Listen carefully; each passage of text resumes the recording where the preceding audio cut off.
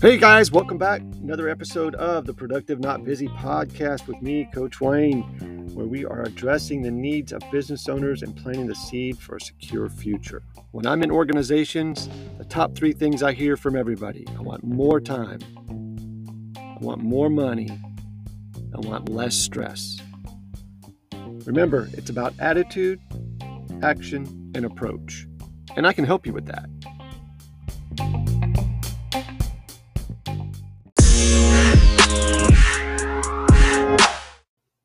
Happy Sunday. Doing a little reading, and I ran across this really cool article, and I want to share it with you guys. It's about seeking success and doing whatever it takes. It's written by a lady named Karen Mathis. It talks about a lady named Maggie Cook. And she is a lady who started out in an orphanage when she was younger and started working on a side hustle, making salsa and dips. And this is how she beat the odds. It's a freaking amazing story. Just something to think about when you're thinking you got stuff going on that's too hard to overcome. Starts out, it's not a lack of resources that cause small businesses to fail, contends Maggie Cook, who emerged from childhood poverty in Mexico to create a successful salsa recipe in the United States. It's the lack of resourcefulness, she said. She overcame the odds and made a success out of Maggie's all-natural fresh salsas and dips, created the company in 2004. Says that on her LinkedIn account that her product line that was started in 2004, in 2014 was bought by Garden Fresh, a leading salsa maker. Campbell Soup then came in and bought that company and paid $231 million.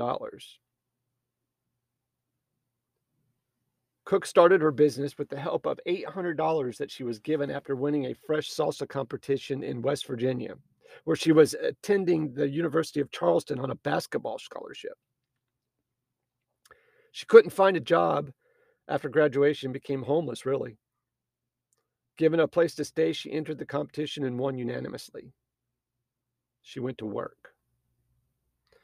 She called 90 stores and said, 90 stores told me no.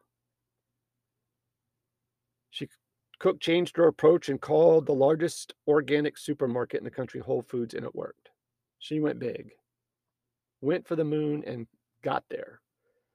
Cook told the small business owners and executives and advisors that she was speaking to in this article that creativity, determination, and passion, and her stick-to-itness. Make it happen, whatever it takes. Her tips were this: try not to hire negative people. They're poison. They're going to poison your culture, and they're going to poison every path to success. Psychology is 80% of success. It's about what you believe about yourself, not what other people say to you or about you. She also concluded by reminding participants that they need to figure out why you're doing your business. Employees and customers will buy into it if it's clear, and if you're clear on your why, and it's clearly communicated. People buy not what you do, but why you do it.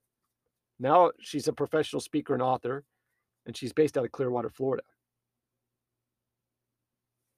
She says the 2 best days of your life are the day that you're born and the day that you find out why you're born. And to remember, always remember your why. I thought that was a cool article. I just wanted to share that with you on this Sunday. She started with $800 that she borrowed while she was living with somebody because she didn't have a home or a job, and turned that into a $231 million company that Campbell Soup purchased. And she started that company in a kitchen of a home that wasn't hers for $800.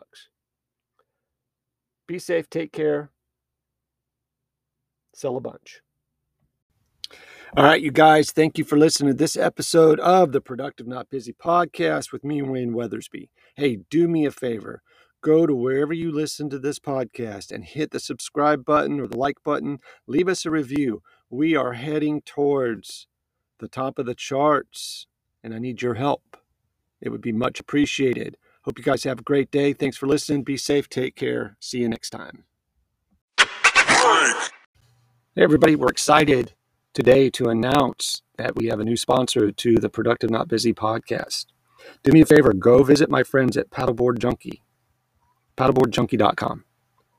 If you're into paddleboarding, this is a great website. They're based in Central Florida, and they have a great offering of t-shirts and hats and stickers, some really cool limited edition stuff that you need to check out. Again, that's paddleboardjunkie.com. We'd like to welcome them aboard. Go there and take a look at their website, paddleboardjunkie.com.